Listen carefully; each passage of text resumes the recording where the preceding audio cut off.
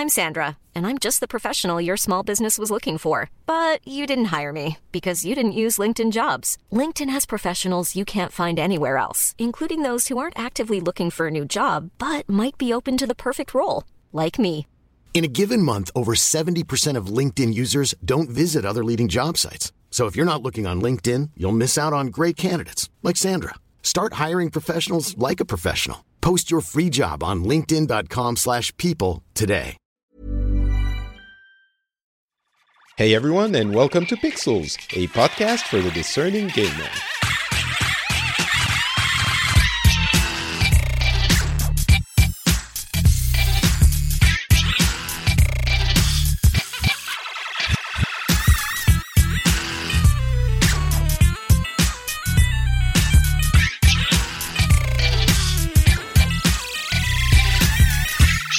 Hey everyone, and welcome to Pixels. My name is Patrick Beja, and we're going to be talking about video games today, as we do every couple of weeks. We're going to be talking about games on PC, on Switch, on consoles, on everything and news from the industry, what we try to do on this show. I wasn't going to do an episode this week, to be honest. We had a number of scheduling issues. I've been traveling, so I figured maybe I could skip this episode. But then I played a couple of games that were pretty interesting, and I figured we're going to be doing a quick one and discuss very quickly a few of the industry news, because there's some interesting stuff that's been happening. Overall, I didn't think I was going to do one, and then I couldn't help myself, I guess, is the way you can describe this episode. But it's going to be an episode where I'm alone because of all of those that traveling and scheduling issues I was talking about. So hopefully you still get something out of it. I'm going to be talking about Sekiro, which I played for about an hour. I'm going to be talking about Baba Is You, which is kind of a crazy puzzle game I'm excited to discuss. And we're going to talk about EA, about Google, about the Master Chief Collection, and a bunch of other things. So strap in, and I hope you enjoy the ride. We're going to start with Sekiro. Sekiro is the latest game from Software, of course, the developer of the Dark Souls series and Bloodborne, all of those games that you, of course, know and either love or hate. And it's coming out in just a couple of days, towards the end of the week, on the 22nd. And I think we've heard a lot from people who have who have a history in that series, and all of their games are more or less in the same spirit of being difficult games that have redefined a section of gaming for everyone ever since they started. And I think we've heard, as I was saying, from a lot of people who love the game, who love these games, but not so much from people who don't. And I am squarely in that second category. If you remember in the previous episode, I was discussing with Jason and saying that I would love to love them. And I feel like I'm missing something. But so I'm not like completely closed to the idea of those games. But it didn't click for me. And that moment that a lot of people talk about with the game clicking hasn't happened for me. So I got an opportunity to play Sekiro for about an hour. There was a free demo station in one of the stores next to my place in Paris. And it was an opportunity to play it for about an hour, which is not a lot of time, but it does give you a little bit of a sense. It was essentially the demo from Gamescom, which a lot of people have played then. And again, I think it gives you enough of a little bit of a look to at least know in which direction you're headed. So if you're thinking that, oh, why did this start? The Siri on my watch started listening to everything I was saying. That was weird. So for people who love the game, I think it's going to be okay. Let me think about how to put this. I played it for about an hour. It is a game that started out as a Tenchu game. So Tenchu is, of course, a ninja game where it's all about stealth and infiltration and stuff like that. And it evolved into something a little bit closer to the From Software games, the traditional ones, but it didn't go all the way, at least not in some sections of it. So it's not a stealth game, but okay. I'm saying this a lot, sorry. I think there are really two very distinct parts of the game, at least in the level I've played. There's the regular enemies, which are relatively easy to deal with, especially if you're going stealth. And the game system has a lot to do with parrying. You press the parry button at the right moment to deflect your enemy's attack. And most of the attacks can be deflected. And if you do that, obviously, you're going to deal with the smaller enemies very quickly, to the point that it doesn't feel as much like a difficult game.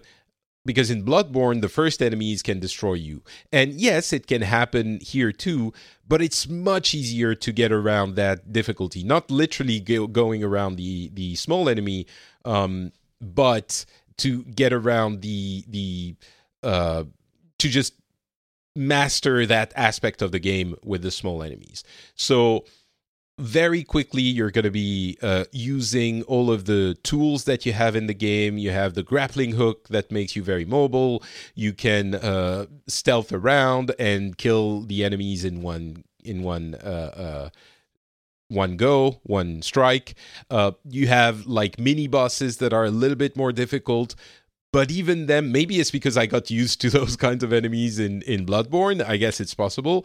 But even then, you can parry, and you can... So if you parry, you're going to parry most of the enemy's attacks. If you just parry, pressing at the right time on the parry button, you're going to deflect. But you can also roll away, and so you have a number of tools to avoid incoming attacks. And that is the game before the bosses.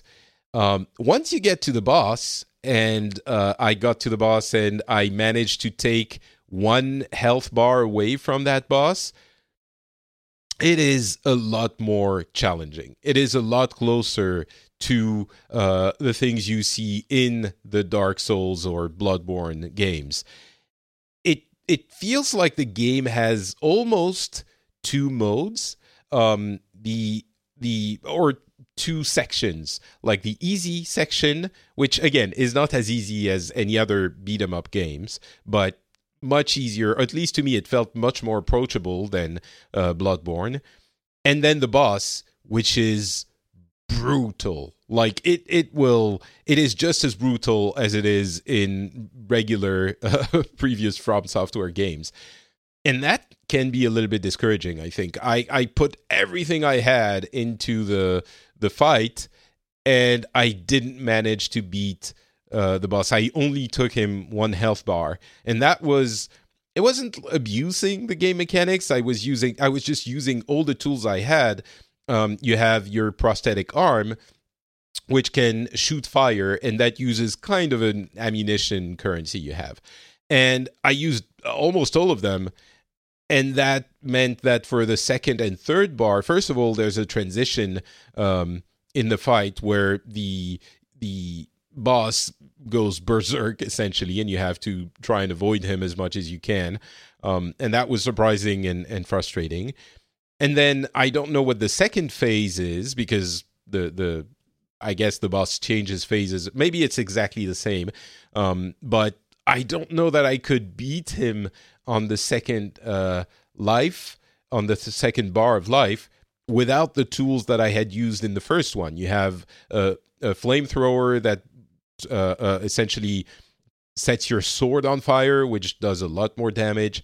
I guess maybe I can get to it when I can use it or I can beat him if I bang my head against the wall like I did in Bloodborne for the first couple of bosses, and then maybe it does become trivial. But I don't know. It's like the same difficulty that you see in those games I was finding in this boss, but not in the rest of the game. The game also explains itself to you a lot more, which is removes a lot of the frustration from the previous From Software games. So overall, I'm not even sure what to think about it. It's a friendlier From Software game, but it's not. It's still, you still have some of that frustration. I guess some people are gonna be like me and think, should I try it and finally understand what the From Software games are? And I don't know what to answer to those people. I think if you've been completely closed to those games, if you've tried them and you're like, this is not for me, this is a type of game that I will never get into, then Sekiro is probably not going to be for you either, because you're going to play through the first level and start having fun and start using the grappling hook and start stealthing around and master the game. And then you're going to come across the boss and you're going to hate everything about your life. So I would say this is probably not a game for you if you're in that situation. Obviously, if you love the previous games, you're going to love it. So I'm not even going to address that. I think you're going to jump into it. You've already pre-ordered it and you can't wait. You're counting the days and hours until you can play it. So for you, you don't need me to tell you what I think about it. The third category, though, is people who are on the outside looking in, a little bit like myself, who are thinking, you know, I would love to love those games, but I don't. And maybe this one is going to be it for me. And I think for that category of people, which might be quite large, I think it might be interesting to give it a try. If you can spend $60 or maybe wait until it's on sale in a couple of months. But I think it might be interesting for you to give it a try because it is more welcoming. Not very much, but there is in the way it explains the game and in the way it welcomes you into the arenas. In the difficulty ramps up a lot more. You're probably not gonna die more than once or twice before you get to the boss, which is again a very different experience from Bloodborne. So. Well, I mean, this is just my experience with 1 hour with a game. It might be very different when I get a chance to play more. I'm not 100% sure I'm going to buy it yet. We'll see. So many games, as we always say. But I'm not going to give you a judgment on all of that. All I can do is tell you how I felt with those different sections and how it would affect the different kinds of crowds that might be interested in it. So... yeah, it's an interesting one. I'm still not sure what to think about it. We'll see. The second game I wanted to talk about is Baba Is You, which, if you're an avid gamer, I'm pretty sure you've heard the name bandied about in the past few days because it's been making some noise. It's a puzzle game, a tiny indie puzzle game that a lot of people have been talking about because it's an original, not eye-opening but mind-expanding kind of game. The core principle of it, so it's pixel graphics, very indie style game. The core principle of it is that you have, you're a little creature, kind of looks like a rabbit, which is a baba, and you have a level that is closed, and you have different elements in the level that you can push around. And some of those elements are words, and some of them are, I mean, you have tons of things like grass, walls, doors, keys, etc.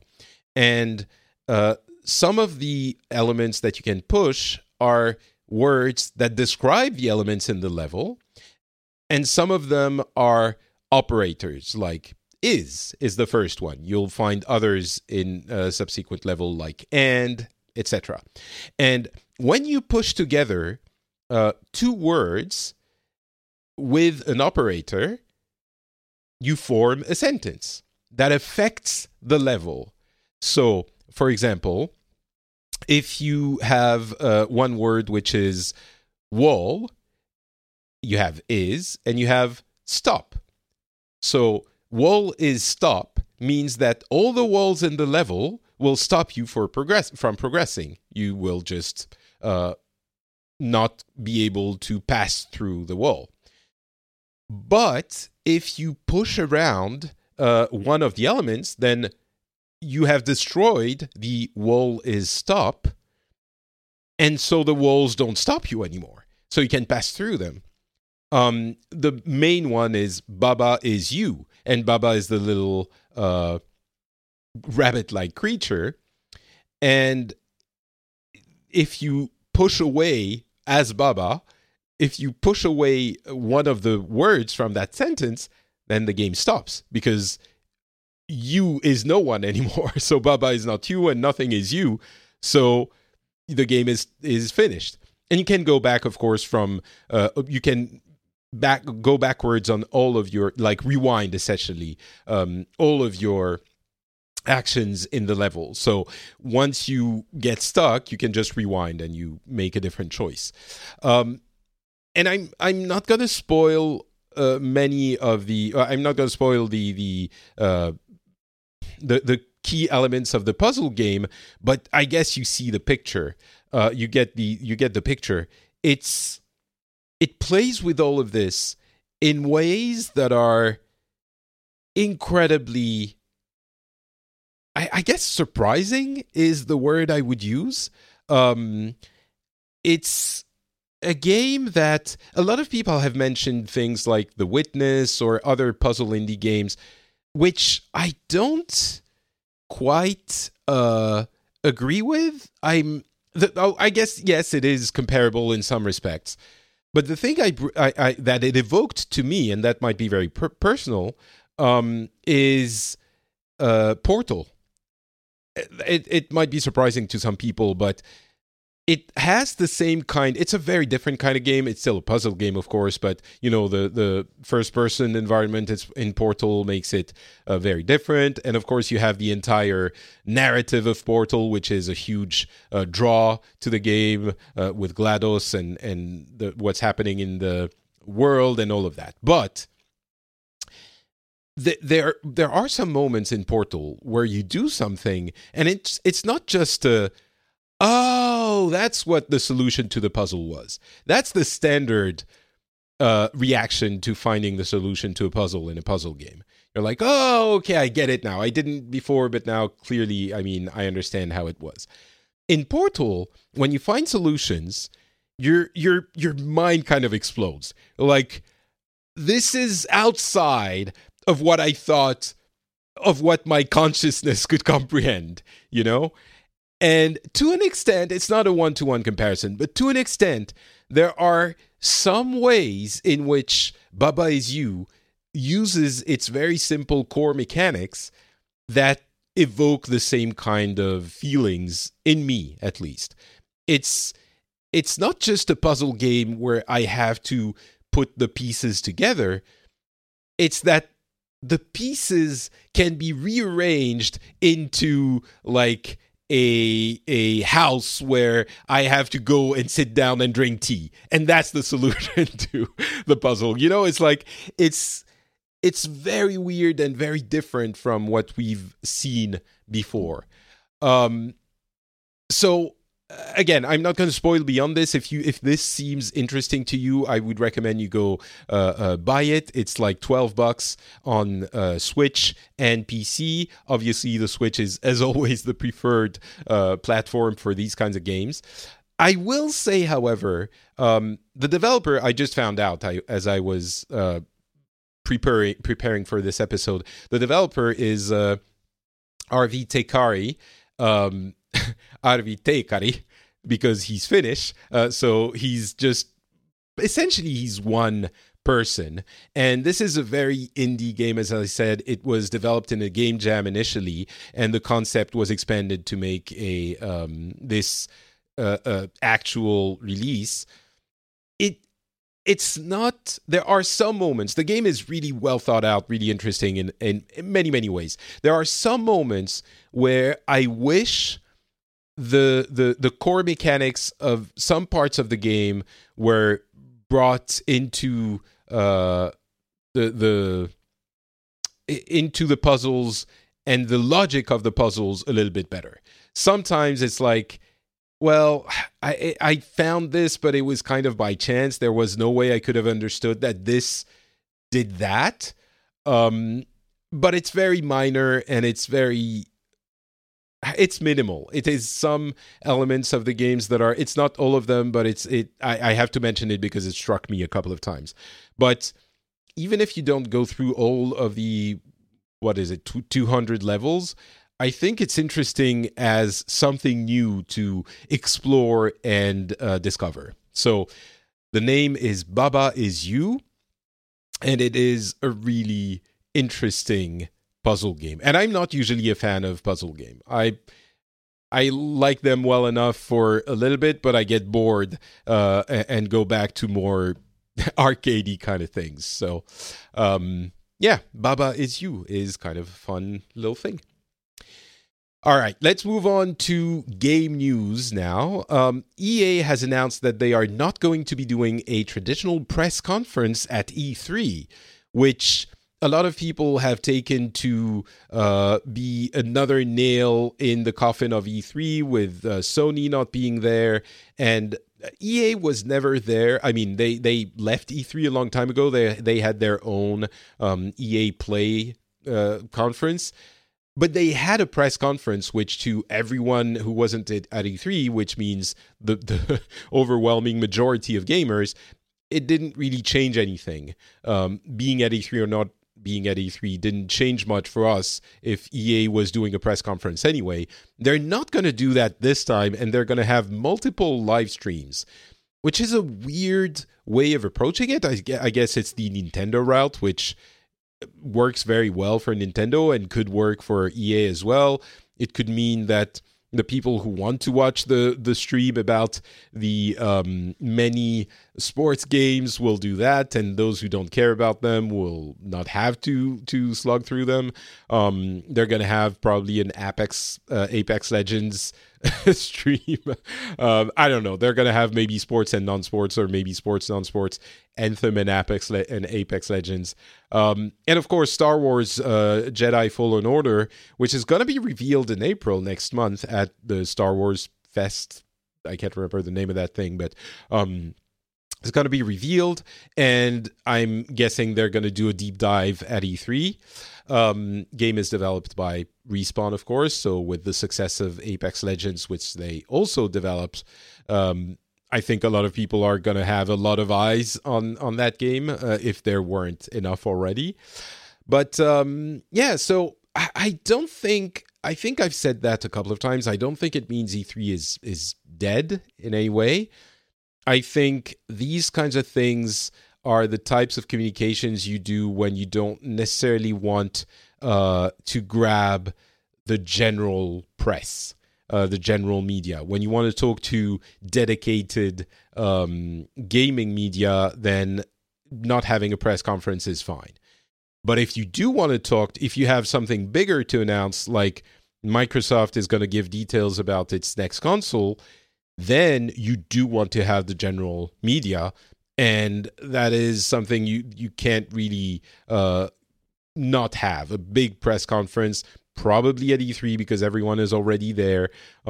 So I guess it's one other tool they're going to be able to use in their communication strategy. And sometimes you'll have a big press conference and sometimes you won't. But I don't think it's totally going to go away, because it still draws a lot of people and a lot of media. So we'll see what happens in the next few years.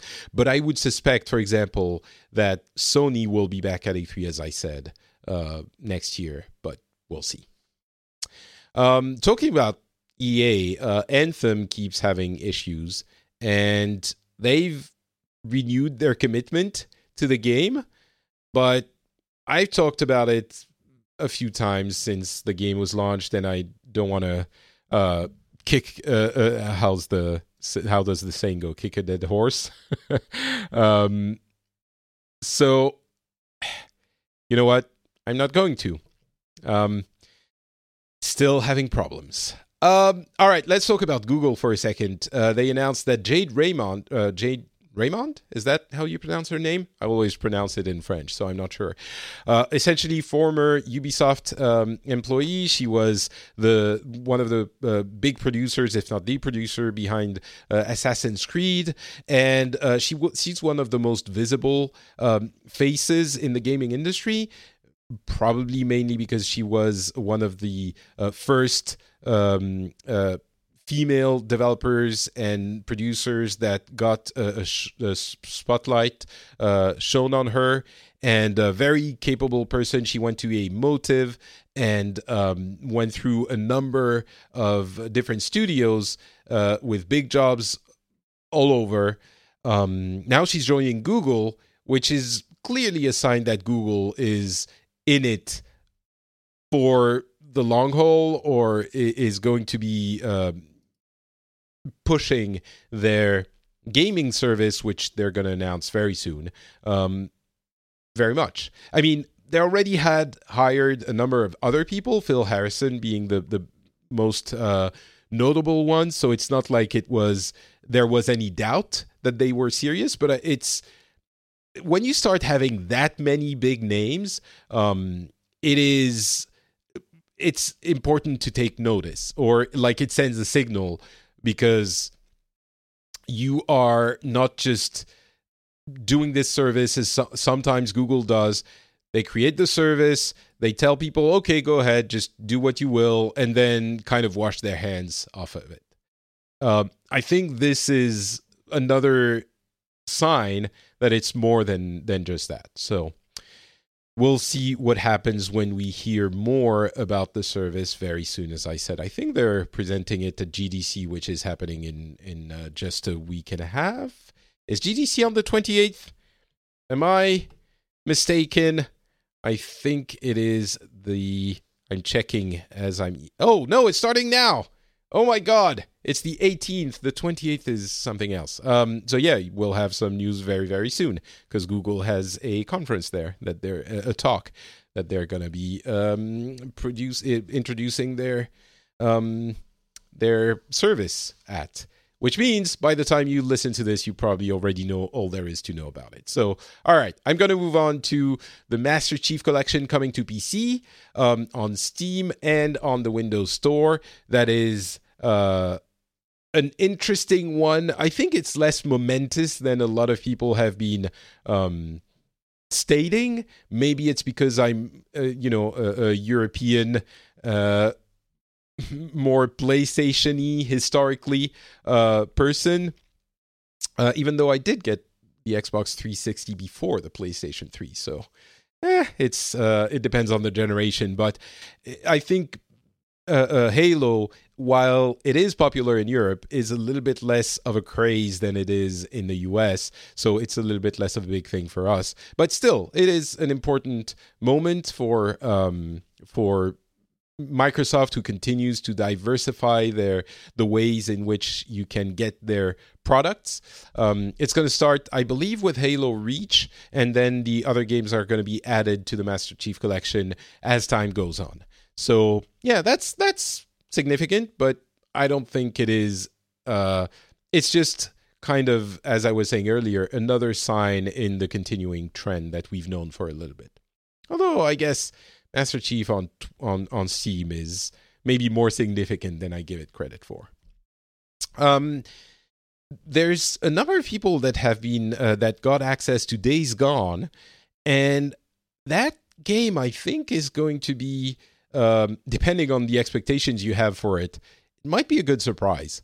And the expectations are pretty low. If you don't remember, it's a zombie open world post-apocalyptic game that is exclusive to the PlayStation 4. It's coming out in about a month at the end of April. And a lot of people who saw it over and over again at different presentations were starting to get the feeling that it's played out and it's tired and it's not going to be interesting at all. And And coming from that point, a lot of people who got a chance to play it were like, you know what? It's actually a pretty competent game that does what it sets out to do. And I don't think it's going to be more than that, but I'm being a fan of open world, zombie, post-apocalyptic narrative experiences. I think the game is going to be right up my alley, and I'm probably going to enjoy it. And I think a lot of people are also going to enjoy it. It's not going to revolutionize anything, but it's going to be a good time for those who enjoy these types of games. And that's more than I think a lot of people were starting to expect about the game. And since we're talking a little bit about communication in this episode, I think it was a masterful lowering of expectations from Sony for the game, because they started talking about it a lot less. They had a few videos that were released that were relatively tame, that were pushing some of the interesting systems of the game, but nothing too explosive. And then they got people to play it. So since people aren't expecting, God of War or some kind of incredible, innovative, revolutionary experience, they're like, yeah, it's pretty good. And the way they lowered those expectations was very clever, because when you have a AAA exclusive title, you want to go all out and you want to push it as much as you can to, get value out of your investment. It would have been very easy to make that mistake, to show it over and over again more than they have, to trot out the developers when it was too early. I'm sure there will be developers interviews closer to the release, but when it was too early, and get expectations up, etc., etc. So I wanted to note that aspect of the way they approach communications, which could, that could make or break the success of this game. I think as it stands, if they continue on that trajectory, it's going to be a pretty well-regarded game, and it helps the PlayStation brand so much now that we're in the last, let's say, couple of years of focus. The PlayStation 4 is still the focus for Sony. We still have some games coming out, but it's very easy with the company taking a step back, not being at E3. It's very easy to think, oh, well, the PlayStation 4 is kind of done. Everyone's looking at the PlayStation 5. But they still have a number of big games coming. And with Days Gone getting a timid thumbs up, but a thumbs up anyway, if it does, it's like, yeah, it's still, the PlayStation 4 is still here, and we'll get another big game probably towards the end of the year, and another one in 2020, and then we can focus on PlayStation 5. And of course, it's a very different concern than sales. Sale numbers and number of games coming out, of course, the PlayStation 4 is still going to be the focus for a long time. But news-wise and communications-wise, and what people are talking about and excited about, the focus is going to shift fairly soon, within the next... Well, to be honest, the focus is going to shift when Microsoft announces their next console. And Sony, if they play their cards right, they're extending the positive outlook people have on PlayStation 4 until they've milked it as much as they can. And so there's a lot of dominoes falling the right way, but in a small way, the way they've managed the communication about Days Gone helps that strategy. And so that's why I think it was a really interesting way of going about it, not just for Bend Studios and the work they've done in that game, but for the PlayStation 4 strategy as a whole, which has been very well engineered from the beginning, really. Gearbox is going to announce Borderlands 3 at PAX East. Oh, that's what's happening on the 28th. PAX East is on the 28th. So they've teased it, and for once, they're not denying that it's going to be Borderlands 3, so it is going to be Borderlands 3. Now, we know. So, I don't know if I I don't know how much I want Borderlands 3. I want the idea of the fun I had in Borderlands 2, but I hope it's not just Borderlands 2 with prettier graphics. I hope they change the formula a bit, which is always risky, of course, because you might change it so much that people don't like it anymore. But I think there's, if it's just Borderlands 2, it's going to be, yay, Borderlands 3, and then people play it a little bit, and the focus gets taken away by other games, and it doesn't see the kind. That's the problem with sequels. If you do exactly the same thing, there's diminishing returns, and people get less and less excited about sequels. It's the Call of Duty issue, right? If you don't do Modern Warfare, which changes everything, then people get into the mode they're in now, which is, well, it's the same game over and over again. It's fine, but we're not that excited about it. And here, a second episode kind of perfects the fun things from the first one. So Borderlands 2 is kind of the best. Very often the second one is the best in the series because you never have time to finish everything you can in the first game you put out. So the second one is kind of a polished, improved, doubling down on the things that work version of the first one. The third one often feels like more the same, and that's where you get the downwards trend of, well, I mean, it's fun because I like that game, but it's not surprising me in the same way. And that can be fine. There are many games that are great without reinventing the wheel, but we've waited so long between Borderlands 2 and Borderlands 3, and I don't count the pre-sequel in this, that I think it's important to have something that is not just Borderlands 2 with prettier graphics. But we'll see on the 28th. The Battlefield 5 Battle Royale mode, the Firestorm mode, is coming on the 25th. So if you like Battlefield 5, it's one of those things. I think the Battle Royale inside a game that already exists is only going to interest the people who are already fans of that game, which is pretty obvious, but it still seems interesting. It's like you have vehicles that play more important roles than in other battle royales. You have a very wide map, etc. It's a very large map, Battlefield style. So it's cool, but for people who already have Battlefield 5, I feel. No Man's Sky is getting another update this summer. It's described as a radical new multiplayer component, and we don't know what it is, but they're still working on it, obviously, and there's going to be a huge update this summer, multiplayer focused. That's pretty interesting.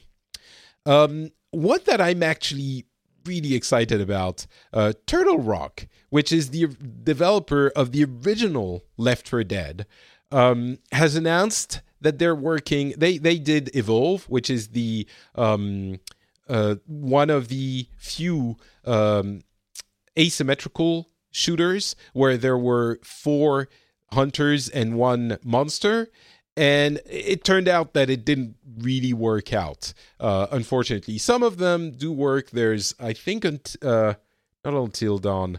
I can't remember. There's one of these like psycho killer shooters which works pretty well. Evolve didn't really catch fire. There were issues with monetization as well. But anyway, Turtle Rock did the original Left 4 Dead, and they're now they've announced they're doing essentially another Left 4 Dead. Of course, for people who don't know,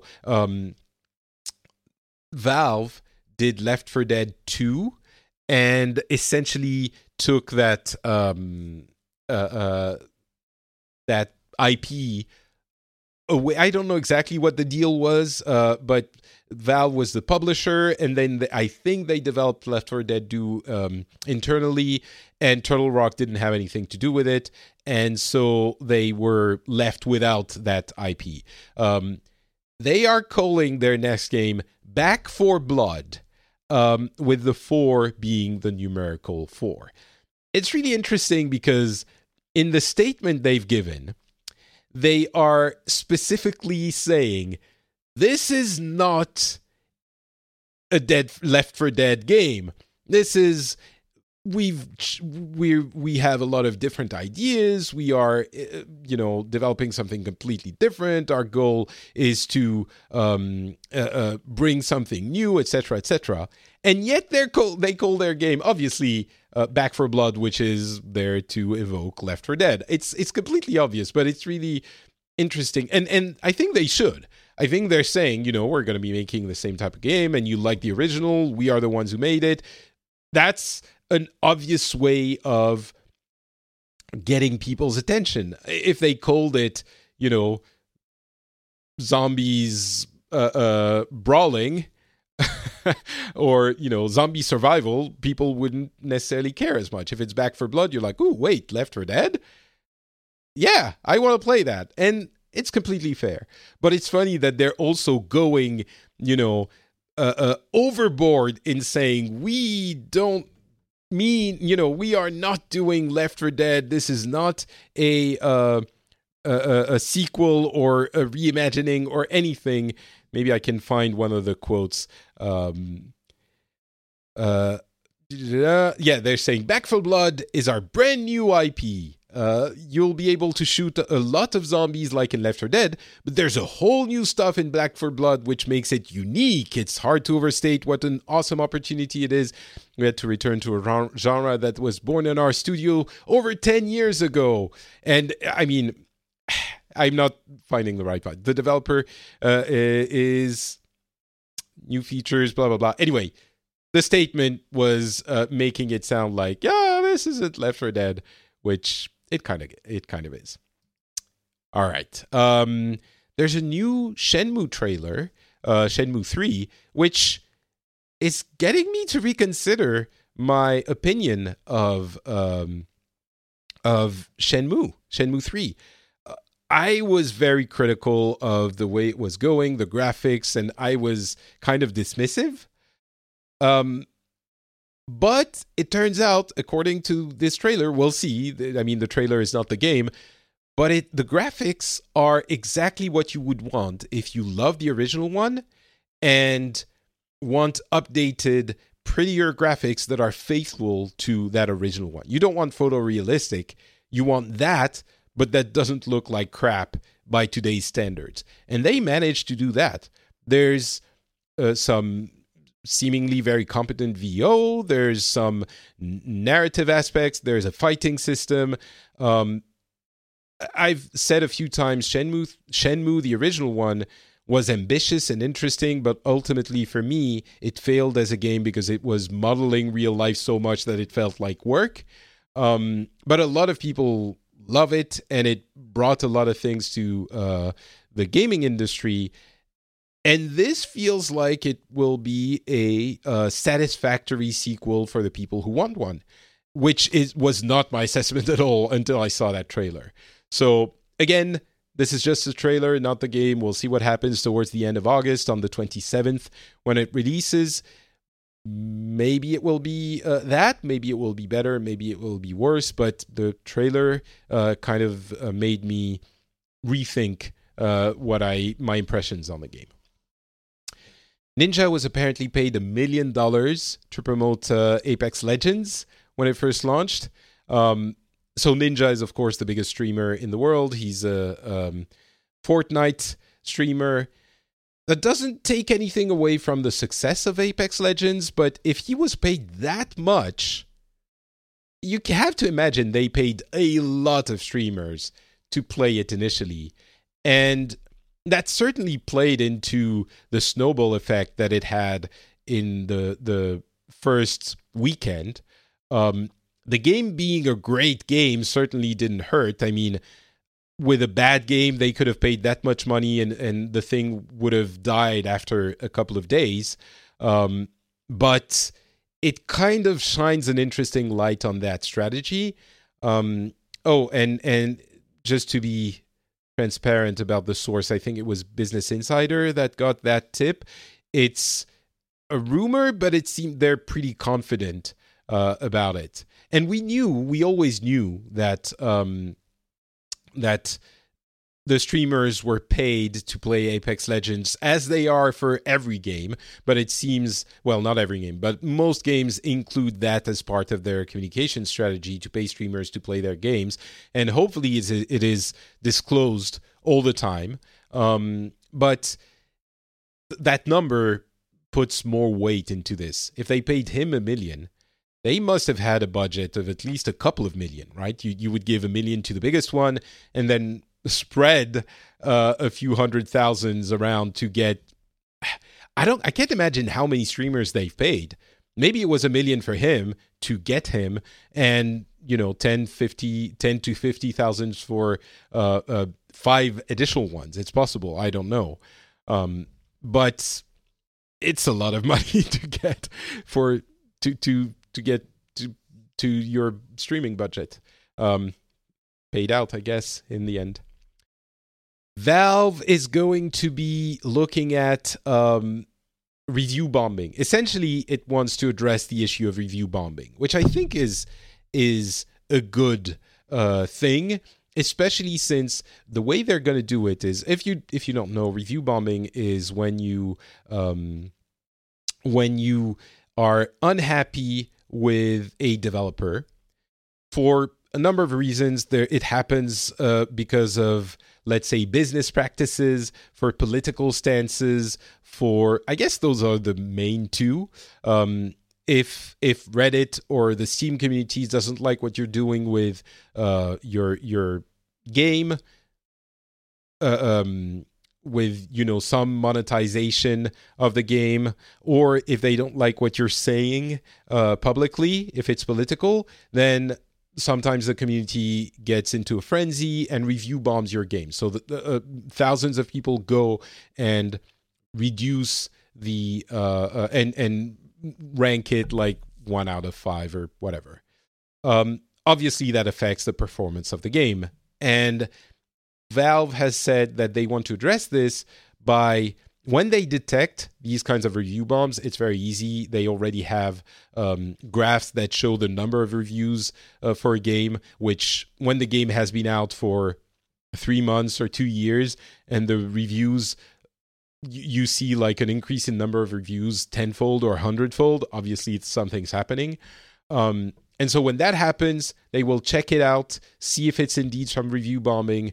And if it is, they're not going to delete the reviews. They're going to leave them there. But for that period, none of the reviews that are posted, including the genuine ones, but they're going to be very few, none of the reviews are going to affect the overall score.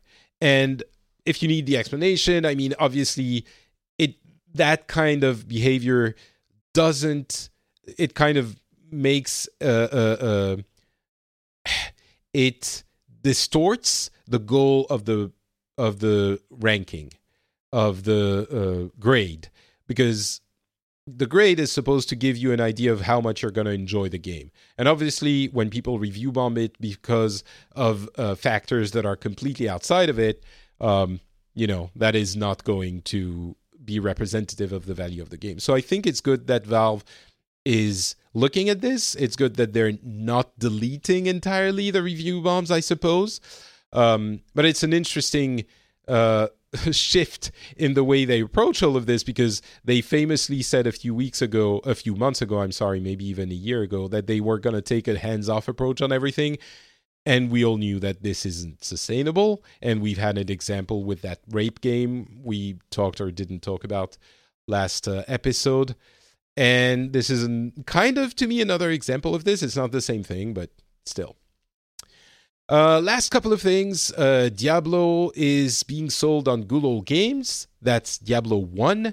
And it is the only place you can get it. And it runs like it did back when it was first released. And it's the first of a collaboration between Blizzard and Good Old Games. If you don't know what Good Old Games does, it's not just about the storefront. They really do a lot of work to get those games to work in our modern systems. There was a no-clip documentary, which I encourage you to go watch on YouTube.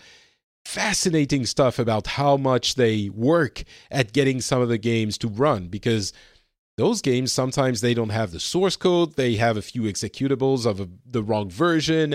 They try to find how it worked at the time, which is very difficult because the companies don't exist anymore. Who owns the IP, etc., etc. Really a lot of work that goes behind all of this. And Diablo is going to be available there. I suspect that at some point, a Diablo remake is going to be made available on the Battle.net app for Blizzard, but until then, the only way you can play Diablo, the original one, is on Good Old Games. Other games, as I said, are going to be available there from Blizzard. Diablo 2 and the expansion are on sale on the Battle.net site, but I don't think you can run those on the Battle.net app. So the others you can, because of course StarCraft was remade. Warcraft 3 is coming fairly soon. I suspect that Warcraft 1 and 2 will be available on Good Old Games as well in the future. So that's kind of cool. Snap is going to announce a gaming platform. That is the mobile story of the episode. If you are interested in those, it's important because Snap is massive, or not as massive as it once was, but it's pretty big.